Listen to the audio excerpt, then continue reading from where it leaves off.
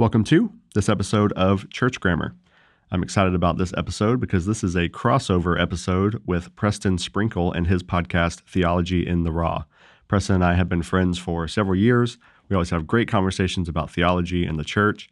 The thing I love about Preston is that he models theological humility, which is something that we have talked about wanting this podcast to show and to present to people. Good conversations between people who may disagree on some things. Now, I don't have this podcast to be controversial. I don't do this podcast to debate with my guests necessarily. Just like to have good conversations, hear different perspectives. Preston is a perfect example of somebody who has different perspectives than me on a wide range of things, and yet we are friends and we get along well, and ultimately both of us care about the church having good conversations about hard things without vilifying each other or lighting each other on fire. And we're going to do some episodes here and there on this podcast that are called Khakis on Fire Edition, which basically are episodes where we talk about topics that get people all riled up. And this is probably an example of that because we talk about pacifism and nonviolence. We talk about same-sex attraction in the church. We talk about a lot of other things that he is interested in, including hell and annihilationism that have gotten him in some trouble with some circles of evangelicalism. But the thing I love about Preston is that he is not some sort of narrow-minded biblicist, but yet he lets the biblical text take him and he follows it where it goes. And even if I don't always agree with where he goes, I really respect his method and his tone and the way that he tries to be as faithful as he can to God's word. So I hope you enjoy this conversation. This is really an example of conversations that he and I have offline pretty often, and I just wanted to let you hear from him on some of these things and hear a person who really is a humble, kind, genuine man who has a lot of thoughts on a lot of really controversial and tough topics. This episode is presented by B&H Academic, bhacademic.com. You can see all of their new releases and catalog there. We're also sponsored by the Christian Standard Bible.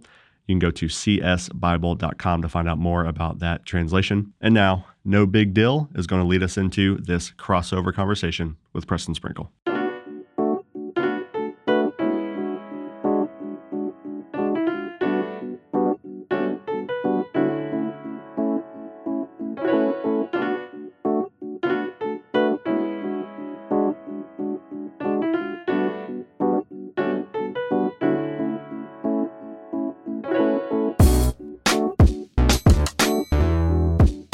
Preston, are you ready for this? Are you ready for this crossover podcast? Well, we'll see at the end how it goes, if I was ready or not. Yeah, the Avengers promoted the last movie as the greatest crossover event in history, but I don't think they were ready for this podcast. Yeah, exactly. This is like Avengers on steroids. I'm way overhyping this thing. We're gonna let people down immediately, but in case you're wondering, you are listening to a joint podcast from Brandon Smith and myself. So I'm representing Theology in the Raw, and Brandon is representing Church Grammar. I didn't know that was the title of your podcast. Yeah. Church Grammar. Yep. Like Church Grammar Girl. Do you ever listen to Grammar Girl on podcasts? I do not listen to it, but I've used Grammar Girl many times when writing, so I know what you're talking about. Yeah. No, actually, it came from Robert Jensen's Theology is the Grammar of the Church. So kind of got that idea of Yeah, so this hasn't actually the podcast hasn't launched yet, so actually not very many people know it's called Church Grammar yet. So you're not in the minority or anything. So I haven't heard the name Robert Jensen in about 10 years. That's a theologian that most Americans aren't aware of. That's interesting. Yeah, I like to be hipster about my theologians. Bring back old sweaters and Robert Jensen. That's the two things I'm trying to bring back right now. Oh, it's awesome, man. All right, dude, where are we going? What should we dive into? Okay, so I'm in the pilot seat here, I guess. So first question, your listeners were probably thinking maybe that they wouldn't hear you talk as much as normal, but I'm going to let you do most of the talking. So there's no reprieve from Preston for the Theology in the Raw listeners today. All right. So tell your story a little bit. Talk about your testimony, becoming a Christian, and then sort of how you got into academics, your PhD program, kind of all that stuff. Sure. I'll keep it short, just so if we want to drill down deeper into a certain season of my journey, we can do that. So raised in a sort of Christian home. My dad and mom were divorced at 10. My mom was a Christian. My dad is not. So I was raised with my mom. in sort of a kind of a nominal Christian home. My mom was a solid believer. I was intellectually would, affirm Christianity, but I knew hardly anything about it. I would feel I had a pretty strong moral conscience, so I'd feel guilty if I did bad stuff. So I wasn't like a full-on prodigal, but I didn't really live out my faith till I was 19, and realized that I need to either live like the world and stop calling myself a Christian, or if I'm going to call myself a Christian, I should probably live like it. And if you're Wesleyan, then I guess I'll say I made a decision to follow Jesus. If you're Reformed, then you can say, God grabbed a hold of me and dragged me kicking and screaming into the kingdom. If you're biblical, you can say it's both, right? Here we go. If you're Greg Boyd, then God was the most shocked person at that. I recently hung out with Greg, and we went round and around on that stuff. Anyway, let's see. So just said, all right, I'm going to do this Christian thing, and immediately absolutely fell in love with the Bible. And because my Christian past was kind of nominal, I didn't have a ton of baggage going into that. Like I genuinely, and I still have this. I mean, if anybody knows anything about me, my posture is I want to go where the text leads, even if it leads me away from previously held convictions. And I really had that from day one. It was like, hey, this is the Bible, let's follow it. And I learned early on that certain subcultures within Christianity and certain traditions practically, not on paper, but practically have more power and authority over a person's beliefs than simply studying and reading the Bible and drawing conclusions directly from the text. And so, but I was, when I got saved or resaved or whatever at 19, I was in a pretty conservative environment. It wasn't like, I hear some people talk about their oppressive fundamentalist environment. It wasn't that bad.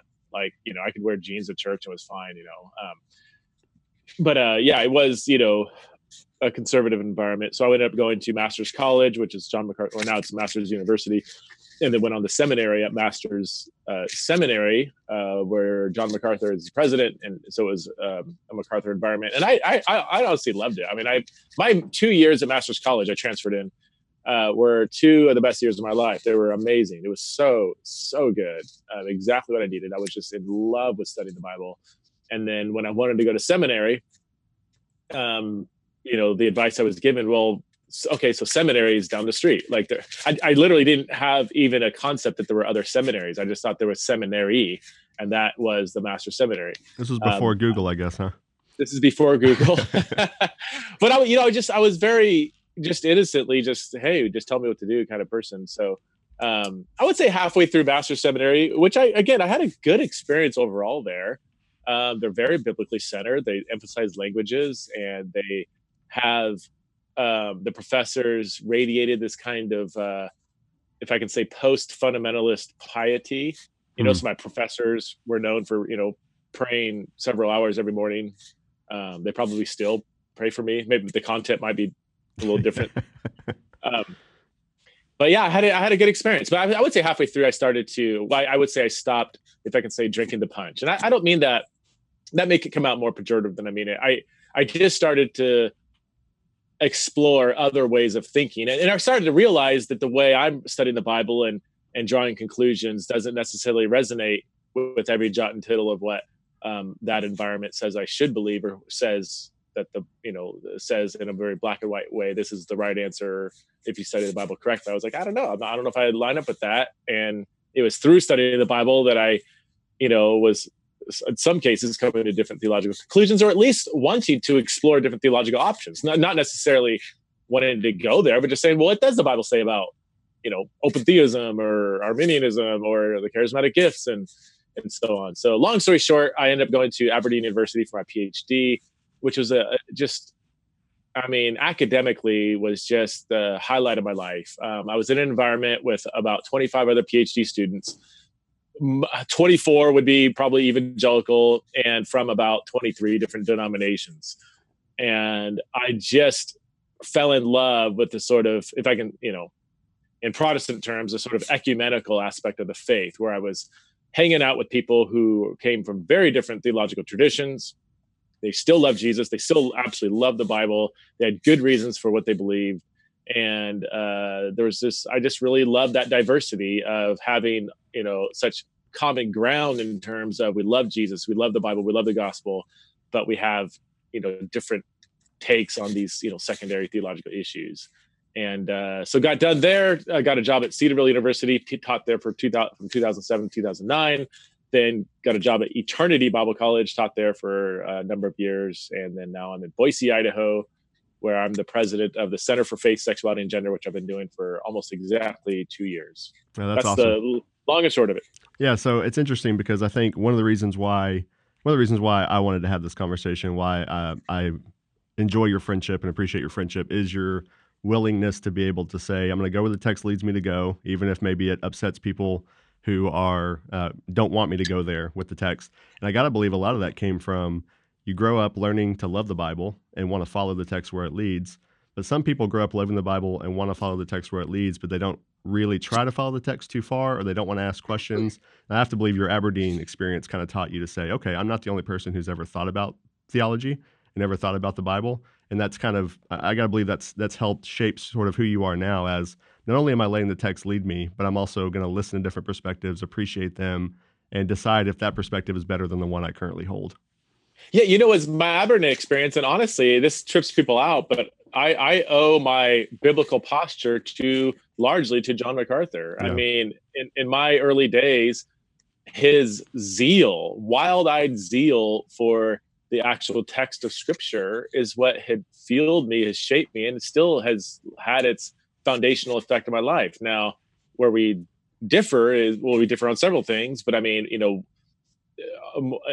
we differ obviously on several theological conclusions, maybe the tone of how we go about things, and maybe some pastoral, implementation questions or whatever. But the heart of, the Bible is our authority. Let's go where it leads. Is I owe that to MacArthur. Also, at Aberdeen, and just when I was at Aberdeen, you're going to conferences, you're hanging out with, you're basically steeped in British evangelicalism, right. Which I found that I resonate so much more with British evangelicalism on the whole versus American evangelicalism. And what I mean by British evangelicalism was, it was crystallized in a comment that I got.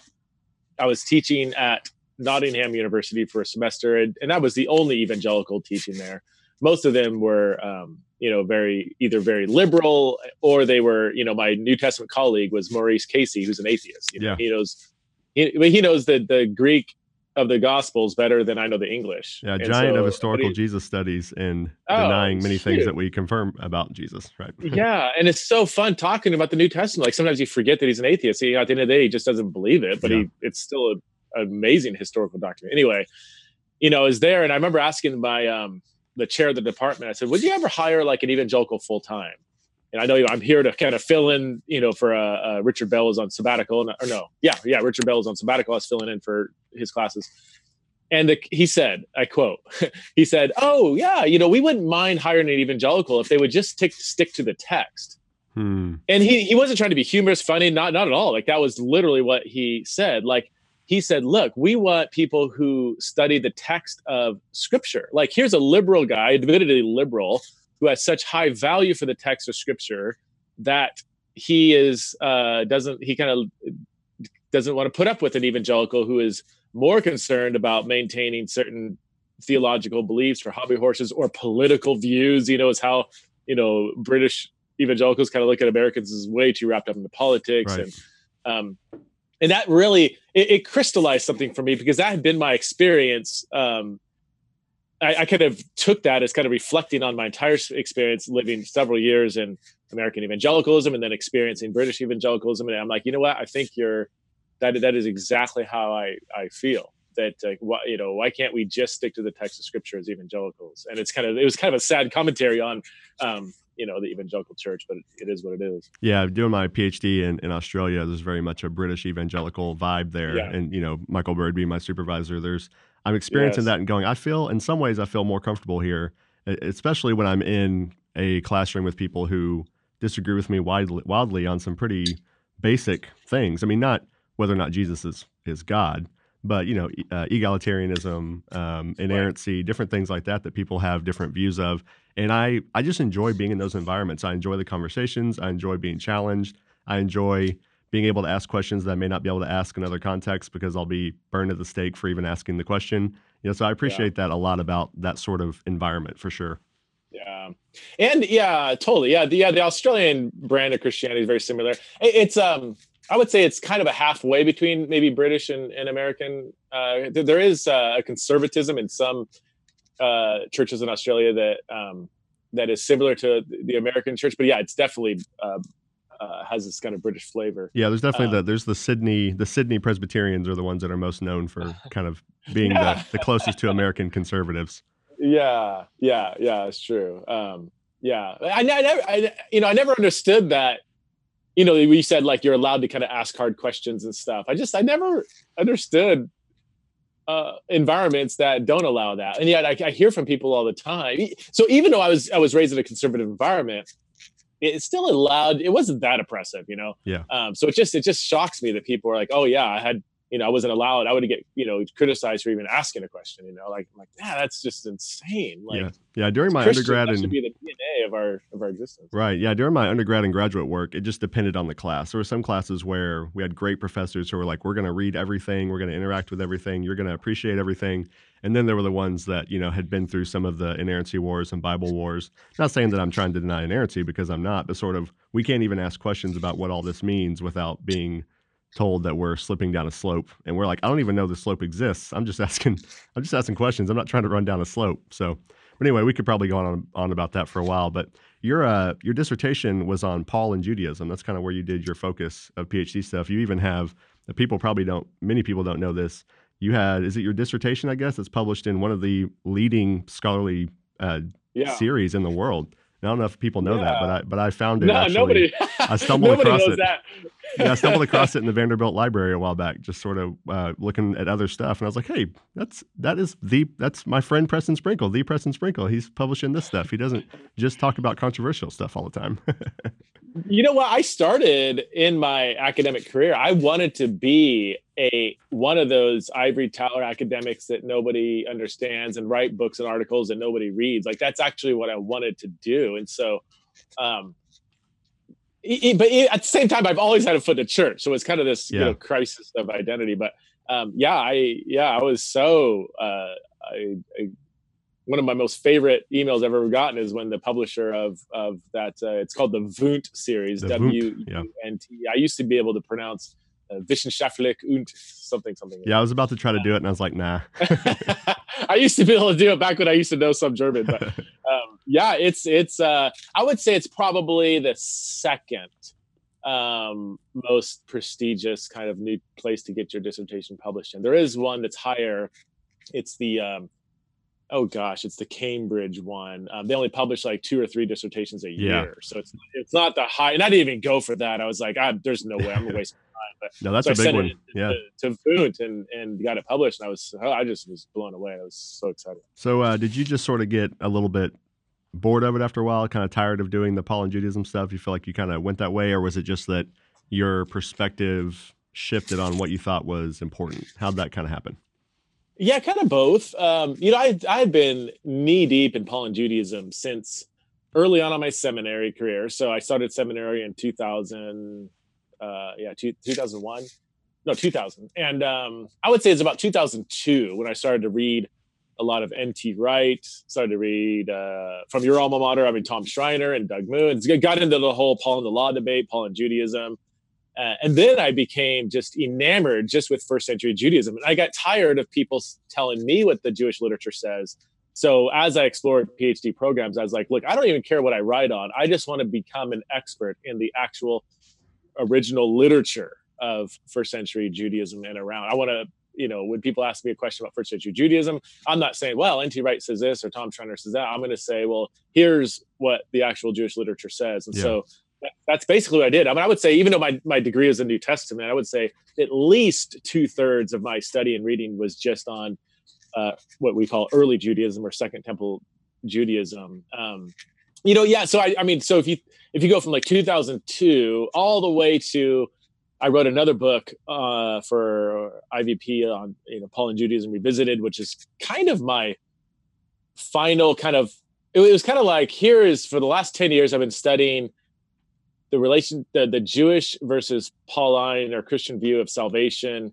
Here is, after 10 years, kind of the fruits of my labor. And I would say after that, yeah, I got kind of I get, yeah, it's like I need to move on. Like I've kind of exhausted the literature. And also I think, when you're in that kind of context, especially Pauline studies, the amount of secondary literature you have to keep up on is just, I'm like, I don't want to spend the bulk of my life reading all these different scholarly views on, this word and that word. Like for me, it's like, that's just, can you imagine? I mean, and some people are called to that. And I feel like I was called to that for 10 years or so, but I didn't want to spend the rest of my life reading secondary literature and keeping up on my German and French and all that stuff, when at the end of the day, I kind of transitioned. I really wanted to speak directly to the church. And that's when the whole Erasing Hell thing came up. And I just fell in love with that kind of writing, where I'm writing to the average person in just normal language, but still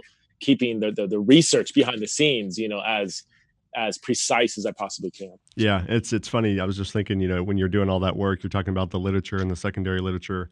I just wrote an academic article for Currents in Biblical Research, just on basically surveying the scholarship of Christological monotheism. Just what and looking at looking at Wilhelm Bousset and looking at Maurice Casey and looking at these. And by the end of it, I was like, this is 7,000-8,000 words, and I could have done 40,000 words and still not exhausted all of the arguments about the divinity of Christ and what monotheism even meant in the first century and just all those kind of things. And then you've got Barclay's book, Paul and the Gift, comes out, and you have people saying, well, everything I wrote for 10 years makes no sense now compared to this new book by Barclay. So it's a full-time job for sure. Yeah, totally. Yeah. All right, well, let's transition into some of the other things that you've published. I've got a huge list here, and we're not going to get to all of it, but a couple of things. Like I said earlier, one of the things I really appreciate about you is that you're willing to change your mind if you think the text is leading you there. You're willing to have good, humble conversations with people you disagree with. You're always pushing people toward theological humility and like, hey, we can disagree on this, but let's not, burn each other's houses down, that kind of thing. And so I appreciate that about you. So I think one of the things that will be helpful is just to talk through some of the things that you've changed your mind on and why you did. We don't have to go into like a blow by blow of why you believe this, and that, but just sort of your journey on some of these topics. So let's just do a kind of a bullet point of some of these. The first one is my favorite one of yours, which is Fight, that you wrote in 2013 on Christian nonviolence. That's probably I've read almost everything that you've published, and that is easily my favorite and probably the most influential on how I view things. So, wow. And I may have told you this before, I can't remember, but one of the things I did when I read the book on Kindle, back when I read books on Kindle still, on a plane, and I went to, you have like your frequently asked questions in the back. And the first thing I did before I read any of the book was I went to the section of what do you do with the intruder in the house? Yeah. And because I have this, maybe I'll change on this eventually. I have this thing of when I read guys or gals who are writing on nonviolence and pacifism, and I had a guy that was a coworker and a colleague of mine at the Criswell College where I used to work. And it was sort of that thing of, well, okay, what would you do? Okay, nonviolence, pacifism, I'm down with nonviolence by and large. What do you do if a guy kicks in your door and starts attacking your wife? And the guy literally said to me, I would get on my knees and pray and hope that God pulled him off of my wife. And I was like, that's just, I don't, maybe I'm not godly enough, but that's untenable for me. Yeah. So yours was really good and nuanced because you said, first of all, let's think about this.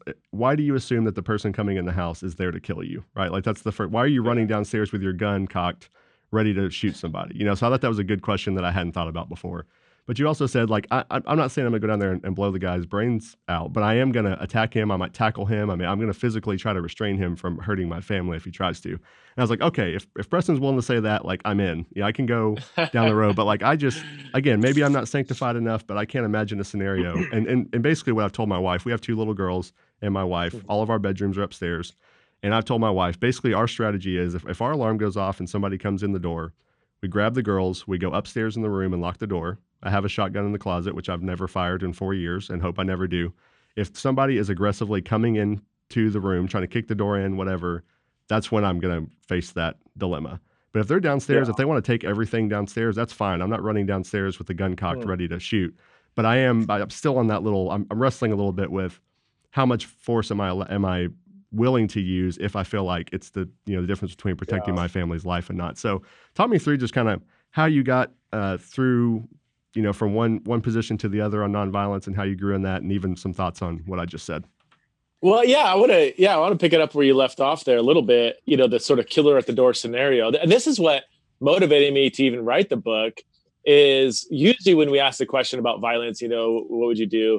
We leap over what the Bible actually says. We ignore Jesus. Jesus has no voice in our ethical reasoning. We simply say, if somebody breaks into the door, of course I'm going to kill him.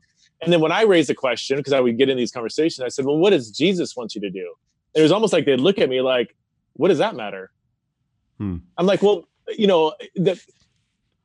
any Bible college, any ethical class, secular or sacred, whatever, is going to say you need to build your ethic first, and then you use that ethic, which you've constructed from some moral authority, and then you apply that ethic to these different situations. But I kept seeing, quote unquote, and I will use the scare quotes, Bible-believing Christians not explore or even care about what the Bible says. It's almost like they don't even want to ask the questions just in case they might be challenged in what a Christian ethic might actually say. Rather, they just go to sort of pragmatism or practicality or emotions or just American, masculinity, and say, well, of course, it's a no-brainer that I'm going to use violence to protect my family. Now I'm going to go back and maybe find some verses that support that. I'm seeing people do this, and they're just like, I'm like a deer caught in headlights. Like, can you not see? Am I the only one in the room here? Like, Can you see? And then I'm like, what's your authority? Oh, I'm a Bible-believing Christian. I'm like, well, no, you're not. Like, practically in this question, you're not, because you purposely have not actually even cared about asking the question like thoroughly. I really want to know, what would Jesus say to this situation? And to see people not even interested in that question. So I would say as much as I am passionate about nonviolence, and I'm it is very dear to my heart, I would say I was even more motivated in that book and even that topic in sort of exploring and in some cases exposing how quote unquote Bible believing Christians, when it comes to tough issues, they just kind of set aside the Bible and rely on other moral authorities like their own sort of human reasoning. So that's kind of an underlying motivation in the book. Also, in terms of the killer at the door argument, I'm not, and I don't know if this came out as clearly in the book as it should have. If I had to do over again, I would have made this crystal clear throughout the book that my main concern in the book is not promoting what I call absolute nonviolence, which is what I do hold to. So I wouldn't ethically, if I did use violence to stop a killer at the door, I would say I am actually that is not a moral good that I'm doing. I don't believe in the lesser of two evils in that situation. So, but that's not really my main concern. Look, if the main problem in Americanism and American evangelicalism was that if some killer busted through their door, pre-programmed to do nothing but simply rape his family, and that Christian was going to use violence to stop that, that's not the problem. I mean, I'm not saying that doesn't happen. I'm saying statistically, and I don't mean this, I mean this actually statistically, you are more likely to get struck by lightning than, if you are not cheating on your wife, you're not sleeping with somebody else's wife, you're not involved in gangs or drugs, or there's other things going on. The odds of you, if you're living a good, moral, decent life, of somebody coming into your house pre-programmed to not steal anything, you offer him, your entire bank account, you offer him keys to your cars, and he's like, no, I am here just to kill you and your children. There's nothing you can do to stop me. The odds of that happening statistically is much less likely than getting struck by lightning. So, right. Do people get struck by lightning? Sure, yeah. That's not the main problem. The main problem is you have this underlying militaristic spirit. Yeah. Within, I mean, obviously, it's in America. We are the most militarized country that the world has ever seen, more than Rome, even. And that spirit has trickled down and shaped so many aspects of how American evangelicals think. So if somebody says, okay, look, I'm with you on the nonviolence thing, but I'm going to kill the guy who breaks into my house and is trying to kill my family, I'm like, fine. I'm perfect. Agree to disagree. My main passion isn't absolute nonviolence. It is when people think of Christians, they should think, oh, that is a nonviolent religion. Yeah. And then we can parse out secondary, lesser to evils, secondary cases or whatever. We can do that, but that is not the reputation we have built. We have wedded ourselves. We have married the beast in many ways and absorbed, knowingly or unknowingly, explicitly or unexplicitly, this militaristic spirit that shapes how we run our churches. It shapes how we respond to our neighbor. It shapes how we try to win arguments with our spouses. It shapes sometimes we parent. It shapes how we run our businesses. There's this overpowering power with more power kind of spirit, which is, I don't care if you believe in nonviolence or not, that is simply contrary to the very explicit thread in the New Testament. So that's a long answer, but that was really the main driving force behind me writing that book. Yeah, that's helpful. And I think, the only place that I just wrestle with it even textually is, I'm basically there. I think where I wrestle with it is living in a fallen world, and somebody is, there is a call to protect the oppressed, to protect the weak, to protect those who are not protected.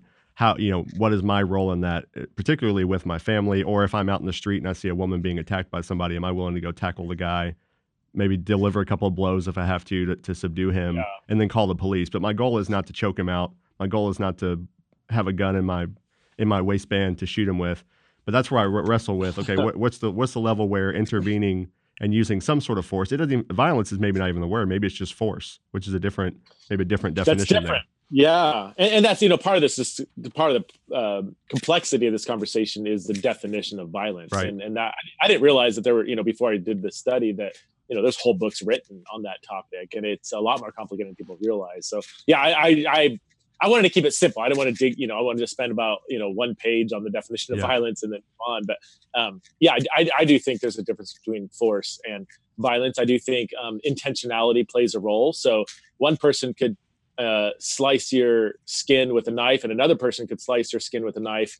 If one's a doctor and one's a mugger, the action could be exactly the same, but you're going to say one's a violent act and one's not. Yeah. So I do think intentionality does play a role. But yeah, you do have tensions in scripture, I think, on that. I guess I would still bring it back to, yes, defend, yes, protect, yes, all these things. But is violence the Christian means of protecting and defending? And do you have a verse to support that? I would say the verses that are sometimes brought up, like the cleansing of the temple, or the Luke 22 go buy a sword or whatever. I think those are super weak and misunderstood. Yeah. So that's just where I kind of still scratch my head.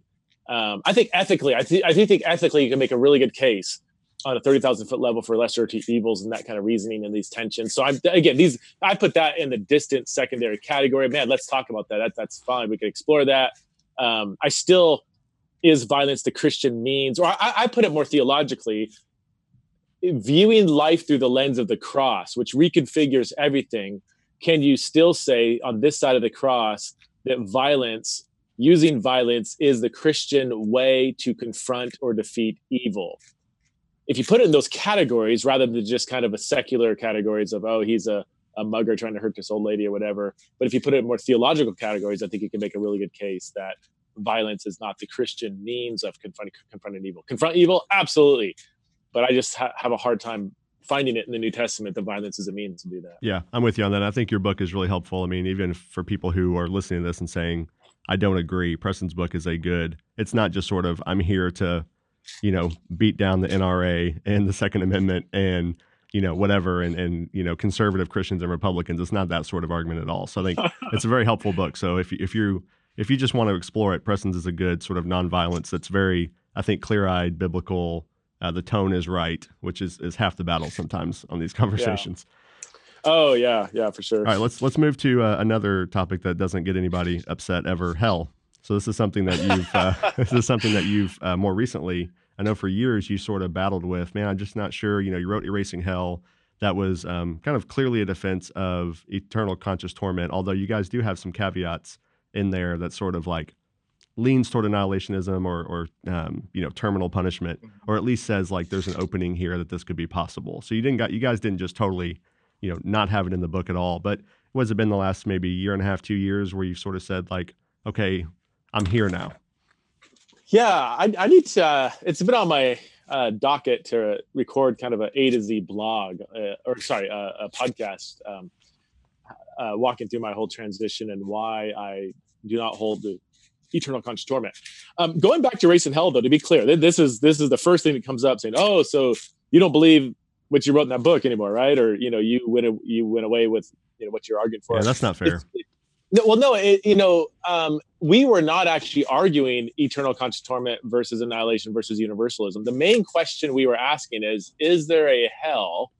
And if people go there, can they be rescued from hell? It was really... it was a reaction to Love Wins, right? It began that way, and then it became much more of a broader exploratory question. What does the Bible say about hell? Yeah. And so our main driving point, 98% of the ink spilt in Erasing Hell was asking, answering, and promoting the view that there is a hell. People will go there after they die, if they're not Christian, if they don't believe in Jesus. And that is irreversible. That was the main thing. Is hell irreversible? Now, we did explore in about 2 pages the question of, okay, well, we've already shown there is a hell, it's irreversible. Now, how long does the people's time in hell last? And then we kind of got into annihilation versus eternal conscious torment. And a little insight. Because of what I was reading and studying, even then, this is 2011, I wanted to say we lean towards the traditional view. Yeah. And I think it was Francis and I kind of went around and around. He's like, well, we need to put it stronger than that. Let's say heavily lean towards. And I was like, can I live with that? I'm like, yeah, sure. Okay. I don't want to distract people from the main point. The main point is not annihilation versus ECT. I wanted to make sure that annihilation was presented as a much more legitimate option than people had originally thought. But I still, even at that point, I was like, man, Matthew 25 and Revelation 14 and Revelation 20, and they're still in church tradition. I was like, I still see the weight of evidence in favor of ECT, but I hadn't really, again, all the research I did for that book was more on the Jewish view of hell and is it reversible? It wasn't really exploring the duration. So after the aftermath of the book, then ever since then, I've kind of, in the back of my research time, when I have space, I'd kind of, go in and kind of, I kept exploring the annihilation versus eternal conscious torment view. And let me preface everything I'm about to say with, how do I say it? There's incredibly smart, God-honoring, Bible-believing people who not only believe in eternal conscious torment, but they can, show from Scripture why they believe it. And it's obviously has been the dominant view in Protestant Western Christianity for the last 1,500 years. So, and I want to respect that, and I do respect it tremendously. It's why it's taken me so long to change my view. But yeah, I appreciate you respecting me on that, Preston, because I'm still there, at least right now, until you convince me otherwise. So since 2011, every time I opened up the question and laid the 2 options out, looked at the passages, looked at the arguments, when I would read a traditionalist argue their position, it made me doubt the traditional view because I thought that the arguments were so bad. When I read the annihilation position, textual, like digging into the actual exegesis of certain passages, I'm like, that makes perfect sense to me.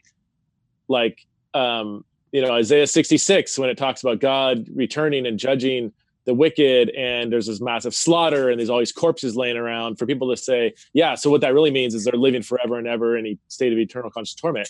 Okay, so I'm doing word studies on what slaughter means, what death means, and Isaiah 66, looking at the images that are used there and cross-referencing how those images are used elsewhere, and asking the question, do these images convey the idea that though the body is dead, there's something in the person that still is living? I was like, you don't, there's no textual exegetical evidence for that. Or when Daniel 12:2 says, God will raise the righteous to eternal life and the wicked to eternal contempt.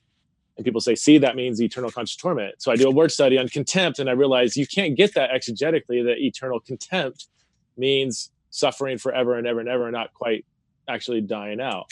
Now I know I'm just picking apart a few passages, but these are examples of when I did the nitty-gritty exegetical work, I was seeing these really smart traditionalists, really smart, no doubt. But just use, like, implementing an exegetical method that they don't themselves teach elsewhere. We're supposed to look at the context, look at how images are used elsewhere, do word studies. And when I was doing that exegesis, I was like, I'm sorry, I every time I did that, I was like, this passage seems to favor annihilation. So, and we can get into specifics if we want. We don't need to. I don't need to do that. But when I did that, I mean, to give you an example, when I was doing this, people were kept, to try to keep me on the, people were scared I was going to the dark side, so they kept throwing all these articles at me. And I remember a few people said, "Look, okay, just go read D.A. Carson's The Gagging of God. He's got a whole chapter on annihilation. Right. Please go read that." And you will. I mean, he just absolutely annihilates the annihilation position, pun intended. I'm like, okay, good. I don't want to go here. I mean, it's like job secure. There's like, it doesn't. And I know I'm jumping around. Let me just back up and say too that I came at this question with the firm belief that God can do whatever He wants. If God wants to cause people to suffer forever and ever and ever, that actually, right or wrong, emotionally didn't even really bother me, because I'm so zealous for the freedom of God. God is creator. I'm not. He does whatever He wants. If that is His view of justice, then that's His view of justice, and I have to deal with it. So I, in a sense, almost wanted the ECT position to be the most valid. Right. And so I eagerly said, okay, I'm going to read Gagging of God. And D.A. Carson is among the most smartest evangelical thinkers there is. I mean, just hands down, the guy is just off the chart, ridiculously brilliant. And I'm reading his Critique of Annihilation, and I'm looking around like, does anybody else see? Like, this is just horrible. Exegetically, it is the most uncompelling argument for the tradition. I really mean that. And I don't think he listens to the podcast, but I really like, it's just, the rest of the book is amazing. Everything he writes is amazing. I'm reading his critique. I'm like, have you actually understood the position? You haven't countered any exegesis. You're strawmanning this and pulling out arguments that just don't work. And then you sit back and say, see, therefore. I'm like, there is no therefore here. So again, people ask me, what has pushed you to the annihilation? Largely it has been, to me, the uncompellingness of the traditional critiques of the annihilation exegetical arguments. So again, that I get fired up when I talk about that. So it comes out stronger than I hope it comes out. It's just, this has been my personal journey and kind of the how I've emotionally wrestled with some of the exegetical arguments going back and forth. So yeah, I would say, and I'm going to say, I'll just say it boldly, the annihilation view of hell is among the clearest doctrines I've ever seen in Scripture. A lot of other things I believe. I'm still Reformed. I believe in eternal security, all these things, but I can always find some good support for the other side. I'm like, well, given the weight of evidence, I kind of lean towards this view or whatever. I lean Reformed. I lean, that you can't lose your salvation. But man, Hebrews 6 is tough. There's several tough passages. With this one, aside from, the one verse that I still is probably the most supportive of eternal conscious torment would be a Revelation 14:11. But even then, as I look at the different ways we can understand that passage, I'm like, it doesn't have to mean that. Like, there's several other very valid ways of interpreting that verse. But every other passage, even Matthew 25, 46, where it says, the righteous will go away to eternal life and the wicked to eternal punishment. Even that one, which I thought was a slam dunk in favor of ECT, as I looked at the language and how these words are used elsewhere, I'm like, it doesn't have to mean that. So what's anyway, like long response. Yeah. So what's like give a short version of, because I know you've got to get going here pretty quick. I've got time. I got like 30 minutes. Okay. Well, we can go an hour then if you want. No. So there is when people hear, I believe in the annihilation view, I know you like to use terminal punishment sometimes too. When they hear that view, they think, well, this goes against tradition, Augustine, others, which, hey, I think I one of the reasons why I have a hard time with it is I have a hard time going against what tradition has traditionally said for thousands of years, unless I'm just really, really, really convinced by the text. Like, if I were as convinced by the text as you are about it, I would be there too. But I think one of the things that happens that's really problematic is people will say, well, that's not an evangelical option. You can't be an evangelical and believe in this. And John Stott kind of blows it out of the water all by himself, because everybody loves John Stott. But what is your kind of response to, hey, I'm an evangelical and I believe this, and here's why this is still an evangelical option? Sure. So when people say, well, wait a minute, the entire history of the church has not believed this, I'm like, okay, well, let's be a little more precise fair either, there. But yeah. What's that? I said that's not entirely fair, actually, either. But Augustine Well, it's really not. really put the hammer on it, Yes. for about 1,000 years. It's So Yeah. So it's really from Augustine on. Now we have to be really clear. We're talking about the Western Church. right, And so there's an entire Eastern tradition that would have diverse views on the afterlife in terms of punishment for the wicked. So we're talking about 1,500 years of Western Christianity that has, by and large, endorsed the eternal conscious torment view. And I would say largely because they simply assumed Augustine's sort of exegesis. We don't see the question of hell really explored too thoroughly after Augustine. Augustine was kind of the last major figure, well, one of the early major figures to explore it, and people kind of rely on that view. It's very easy to see where Augustine got it from. I mean, he came at the question with the presupposition that the soul of a human being is indestructible, it's immortal. yeah, So if you approach a question, will people live forever, or will they have some, or will the life cease? If you come at that question assuming that the soul is immortal, annihilation is not an option. It's like if you assume that the sky is blue and then ask the question, is the sky blue or red? It's like, well, of course you're not going to say red, because you already come out assuming it's blue. So and I obviously Augustine is way smarter than I ever will be. So well, that's a given. You don't have to say that. I'm not belittling that, but he it seems very clear that he came at this question with a Neoplatonic assumption about the immortality of the soul, which I believe is not biblical. And even most biblical scholars, wherever they're at in the question of hell, would say no. Okay, so the the Hebraic and even New Testament view of humanity is that we are mortal, and that immortality is a gift given to the righteous. It's not simply an intrinsic part of humanity. It's why when, they kicked Adam and Eve out of the garden, they said, we need to kick them out lest they eat from the tree of life and live forever, not lest they simply exist forever and ever because that's who they are as human. No, being a creature, being created, is to be a mortal human, and you are dependent upon God for the gift of immortality. And that's why the view annihilation, I don't actually like the term annihilation, because it, poof, people have this idea of like being poof, you're, annihilated out of existence. There's no, it's like material remains. Right. And that's not really, that's why a lot of people say, conditional immortality, that living forever is contingent upon faith in Jesus Christ. So, that's an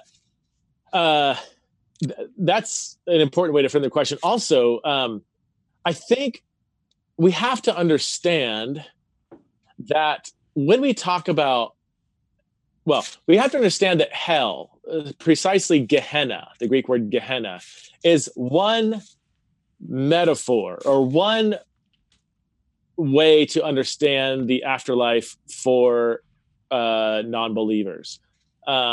So let me explain that more. I mean, you have Gehenna is used of where non-believers go when they die. You have other images like the lake of fire, outer darkness, outside the city.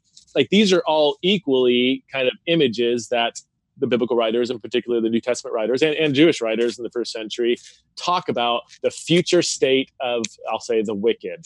But the central question is not, when we look at the biblical text, it's not what is the duration of hell, how long will people be there, what is its nature.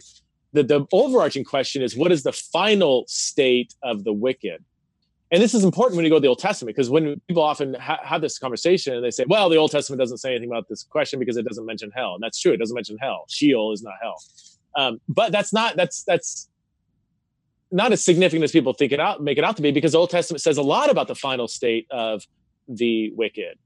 And in the overwhelming Old Testament evidence of the future life is God's going to return. He's going to judge the wicked. And that judgment is often in terms of, it uses images of being slaughtered, being crushed, being destroyed. You get the impression from the overwhelming Old Testament weight that the final state of the wicked is not a state of existence. It's a state of non-life, of death. And I mean that in the literal sense, that they had life on earth. When God returns to judge them, there will be a cessation of life. You don't have anything in the Old Testament that even hints towards some sort of ongoing existence of the disembodied soul of the righteous who are in eternal torment. So then you ask the question, okay, but the New Testament has the authority to sort of reverse that or add something to that. But then if you look at the broader use of images, when the New Testament, especially Jesus, talks about the final state of the wicked, the overwhelming evidence is, again, images that would convey the cessation of life. So it's within that overarching context of what is the final state of the wicked that we should ask the sub question. Okay, this idea of Gehenna, let's explore that on a more particular level. So I don't have all this. You caught me off guard with this, but well, I told you that I could give you the outline. You said I don't want to see the outline, so I could pull up my notes here. I mean, I could pull up my notes here and quote some passages. But let's just sit there because I kind of take a long time. Yeah, that's fine. So And my whole point is, look, I am, I embrace the so-called annihilation or conditional immortality position because I am driven by the exegetical weight that supports that view. And I'm not trying to strong arm it like, oh, the other people aren't doing exegesis. I'm just saying in my journey, it has been strictly not sort of an emotional shift, but looking at text after text after text after text after text through a biblical theological lens, asking the question, what does the text say about the final state of the wicked? Yeah, and if people want to read more, I mean, you've done tons of blog posts on this on PrestonSprinkle.com and your old Patheos blog. So there's plenty more stuff out there if they want to read more of the textual stuff. Chris Date does a lot of debates where he's like your classic, I've got 14 verses and I'm about to exegetically ninja you on all 14 verses, So if you want to listen to those, that'll help you a little bit too. And I think it is a little bit of a straw man on the conservative side to say, this is what tradition says and therefore I believe it. I think tradition matters and we should definitely care about what the church teaches. We should care about creeds. Yeah. But, as evangelicals, we also need to really care about the text. So even though... One more funny story. So I was part of a conversation last spring where there was a traditionalist, there was a person on the fence, and there were two annihilationists. Me and Chris Date were the two annihilationists. And the question was, came up to the traditionalist. I won't say his name because I think it was just kind of telling. He kept pushing the historical argument. Like, look, this has been the view of church history. Like, this is not some secondary issue. This is an important thing. Church history, okay, if there was diversity in church history, that'd be one thing, but there's just unanimous opinion, which I think, is overstated. And then somebody said, well, what if, the text, what if the text says it? Like, what if tradition got it wrong? Like, we're still Bible-centered people, right? It's like, well, yes, but yeah, the weight of tradition kind of overwhelms whatever you think the text might say. Like, it was really pushing the church history card really hard. And then somebody asked, are you a Baptist or a Presbyterian? And he says, oh, I'm a Baptist. And then you can kind of see the crowd kind of smiling. And the guy said, well, where is church history on that question? And he's like, oh, it's pretty much unanimous, like infant baptism. And he's like, and then everybody kind of started laughing. It's almost like he didn't realize, like, and then he said, well, why are you a Baptist? He's like, oh, because I think it's taught in Scripture, regardless of what tradition said. I was sitting next to him. I was like, I just smiled. I was like, I don't have no comment. I have no comment here. I just thank you for your honesty. Yeah, I've actually had those conversations with other fellow Baptists of we push tradition and history here, but then we don't. Now Everett Ferguson has tried his best to make an argument that credo baptism had its place in the early church and stuff. But it is funny. That is hilarious because I've had those conversations before where I'm like, okay, can we say this and also say that? Because, we're kind of contradicting ourselves here, which I guess we all do that at some level. But sure. Okay, let's go to one more. Topic. Topic of gay Christians, homosexuality. You're leading this center now that you mentioned earlier. This is sort of what you're kind of devoting your day to day to. You've done a great job. You and I have had plenty of conversations offline about this topic and about the debates that have happened, and without trying to get back into the debates about the Nashville Statement, that kind of stuff, because those things are well worn in public. People can decide what they believe on either side. But I think you've done a good job of just trying to be helpful and say, okay, on the one hand, I affirm the traditional view of marriage and of, marriage between a man and a woman, et cetera, et cetera. And you've also done a good job of saying that. But on the other hand, of going, hey, I have a lot of friends who are gay and who are same-sex attracted. And I know other people who are good, faithful Christians who are saying, I'm going to die to myself for the rest of my life rather than give in to these sexual temptations I have. And I think you've done as good of a job as anybody of having the right tone about that publicly, of just saying, hey, like, we can all agree on what the Bible teaches about it, but we need to figure out, how do we love our gay neighbor? Your book is People to be Loved. How do we love them better?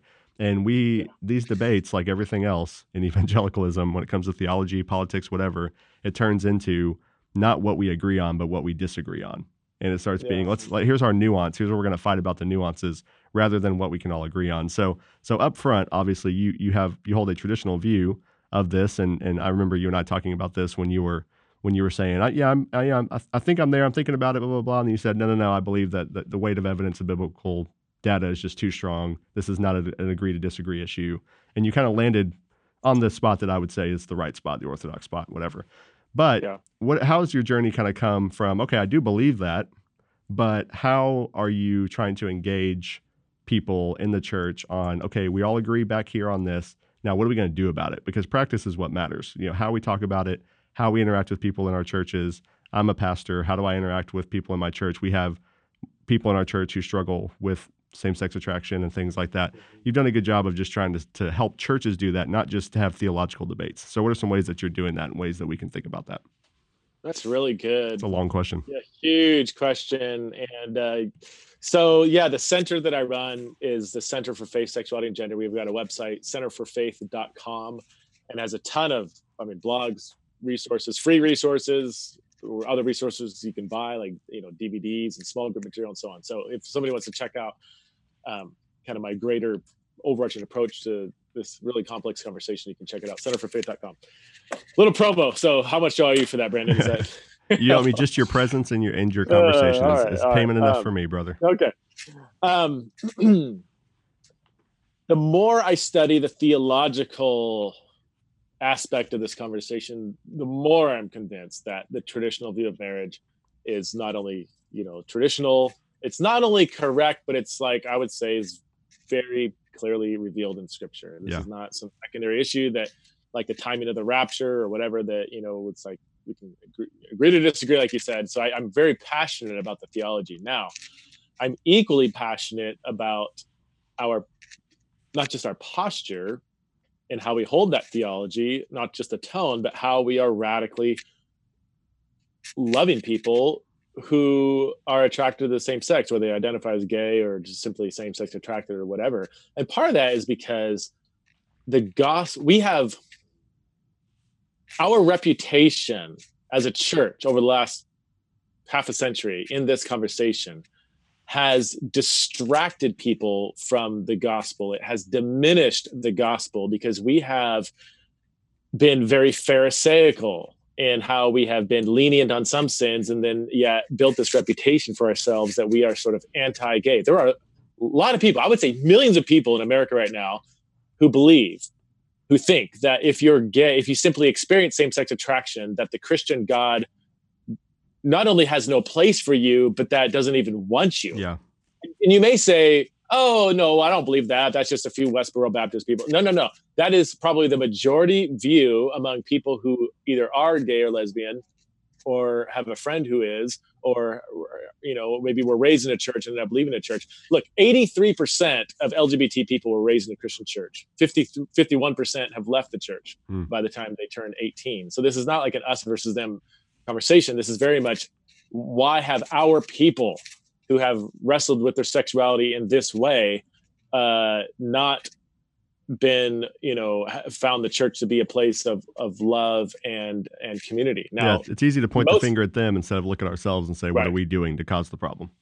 Right. But then now people listening and say, well, that's because they chose the gay lifestyle, right? Or that's because they want to have lots and lots of gay sex. And if they want to live a sexually immoral life, then the church isn't the place for them. Well, think about this. So 83% raised in a church, 51% have left the church after 18. Guess what percentage have left the church because of theological disagreement on marriage and same-sex relations? 3%. Yeah.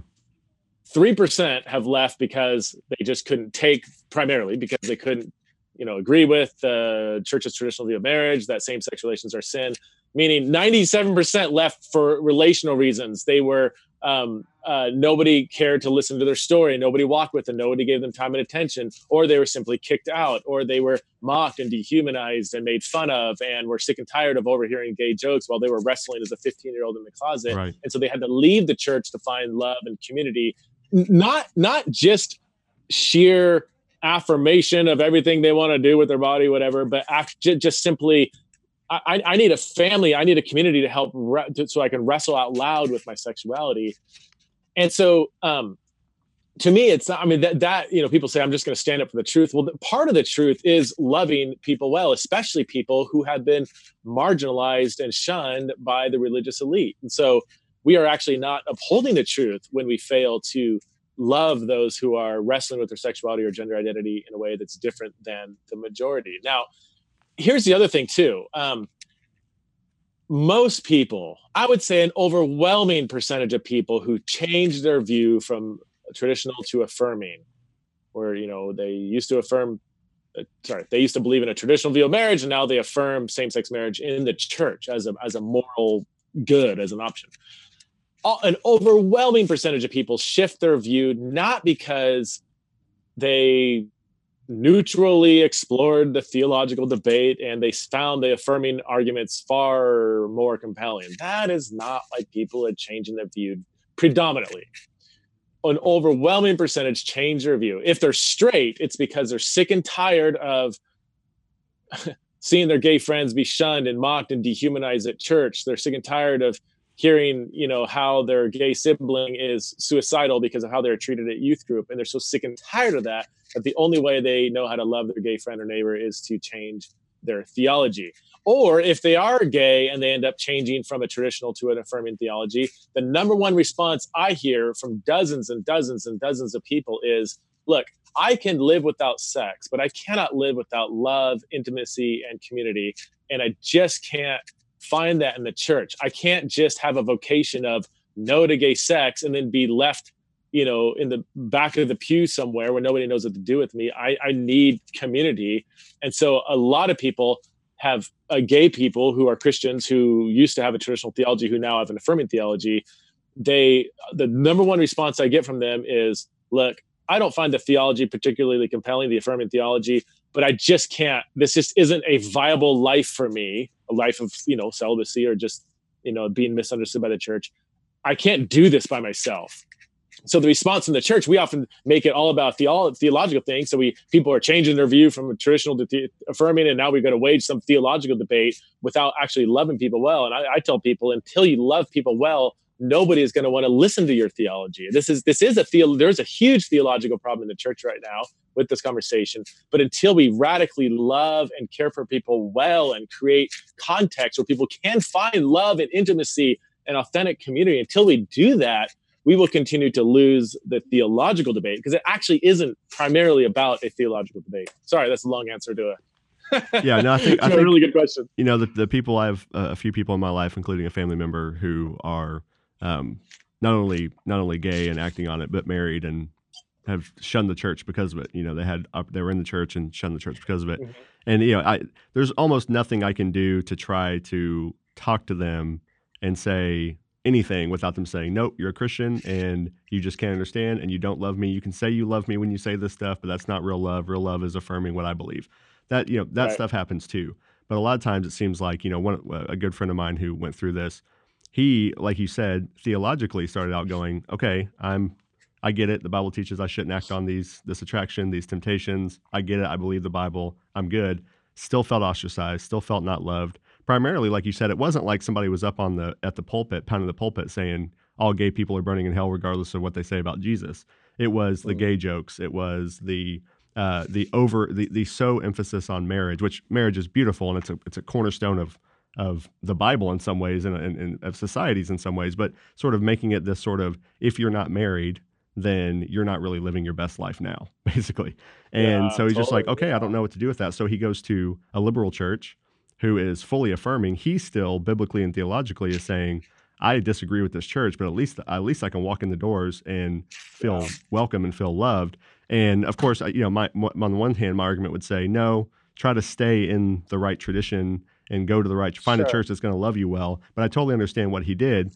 Eventually, he's there. He gets, essentially indoctrinated by that church. And now he is a Christian who fully 1,000% believes that God thinks it's okay for him to be married to a man, and et cetera, et cetera.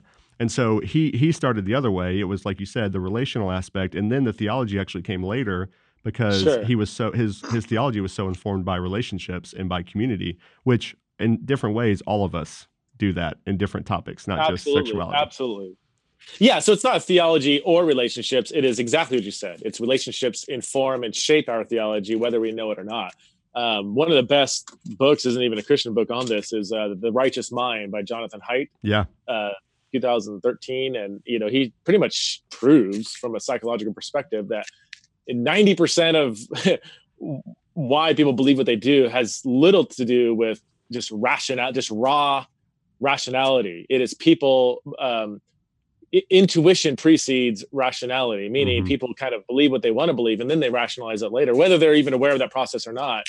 And he even digs into why people, just from a psychological perspective, lean conservative or, liberal or whatever. So yeah, that's when we just, he compares it to like a human riding an elephant. The elephant is our emotions, our intuition, all the stuff kind of beneath our rationality. And then the rider is our rationality.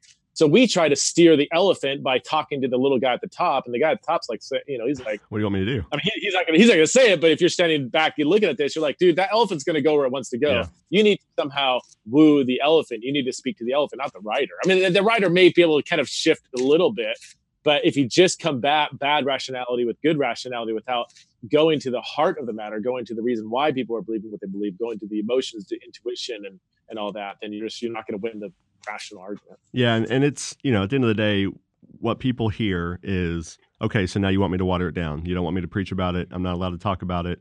I'm not allowed to counsel people and tell them that they shouldn't act on this stuff. And of course, you're not saying that. I'm not saying that. You've been more than clear in the things that you've written and said publicly that you are not changing your view theologically.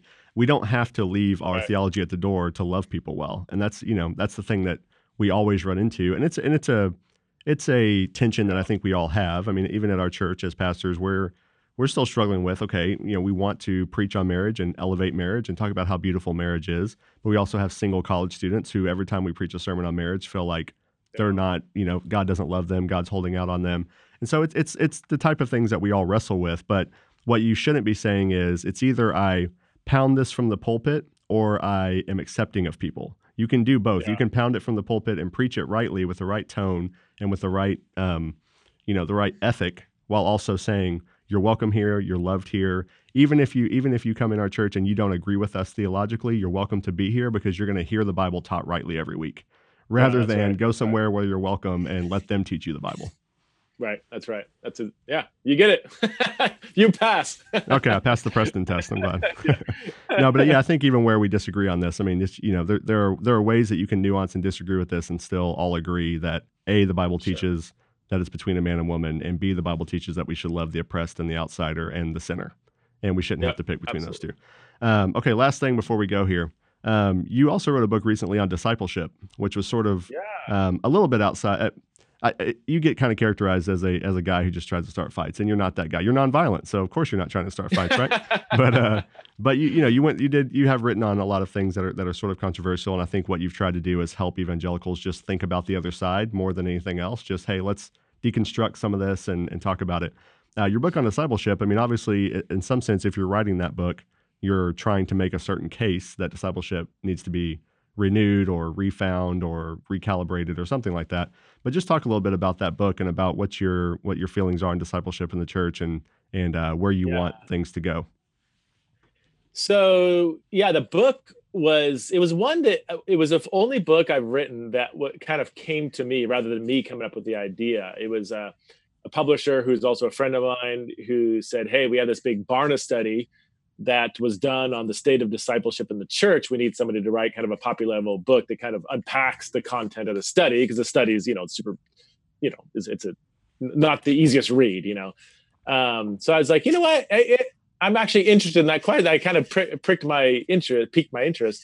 And so I ended up doing that. The study was called The State of Discipleship, and my book was therefore branded as sort of a discipleship book, which it is, but it's also maybe even largely a book on what I think the church can and should be.